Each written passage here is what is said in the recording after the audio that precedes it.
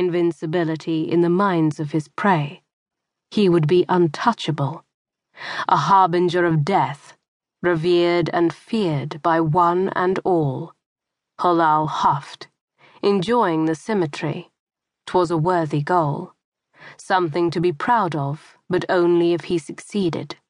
An outcome he began to question more with each passing day, and especially after tonight. Devil take him. The dream. The dream. It taunted him without end, showing him snippets, but not the details. Every time he went to sleep, he received another piece of the puzzle, morsels of information. Tonight, the visual riddle had ended with his chest being torn wide open. The who, when, and why, however, evaded him. How would it come to pass, with a blade held by one of his assassins, a sneak attack, an uprising among the Alpachi ranks to overthrow him? All good questions, none of which he could answer. A pity in more ways than one. Distraction from his primary goal wasn't an option, not with the Seven, a group of former Alpachi assassins breathing down his neck. The crafty bastards stalked him like a pack of wolves, killing his men, interrupting supply lines, stealing potential Alpachi inductees before the boys could reach Grey Keep. Releasing his grip on the blanket, Halal shook his head. So cunning, so skilled, far too reckless and brutal.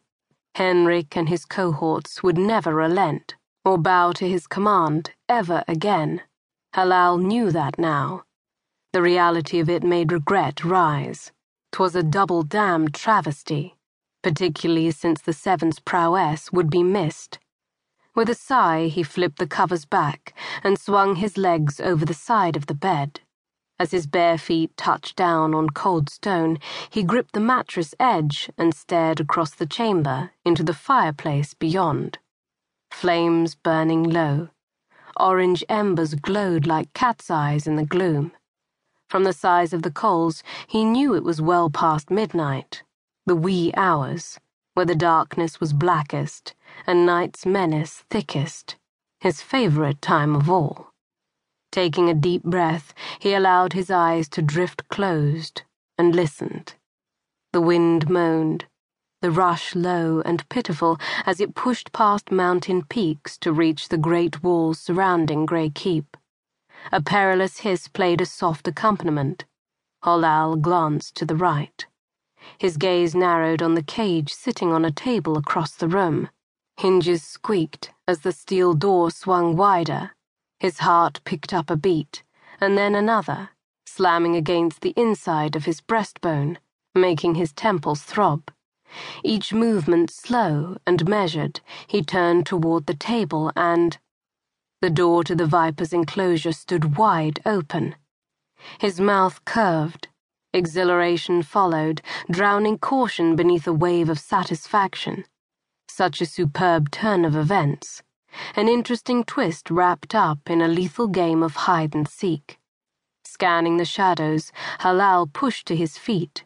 He needed to be moving, able to shift quickly when the snake slithered into view. Cunning for her kind, Beauty enjoyed the hunt too much to ever back down, or show an ounce of mercy. She would strike fast and sink her fangs deep instead, leave him with little defense as she filled him with poison and left him for dead. No doubt his adversary's intention. Beauty's escape was no accident. Someone had unlocked and opened the cage door, which meant one thing. One of his assassins sought to kill him, slowly, with his own snake. Halal hummed in satisfaction. Pride surfaced along with the pleasure. Finally, at last, a worthy opponent.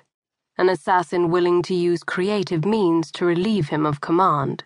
'Twas a good sign, one that gave him hope for Alpachi's future. He wouldn't be around forever, and the Order of Assassins needed a strong leader.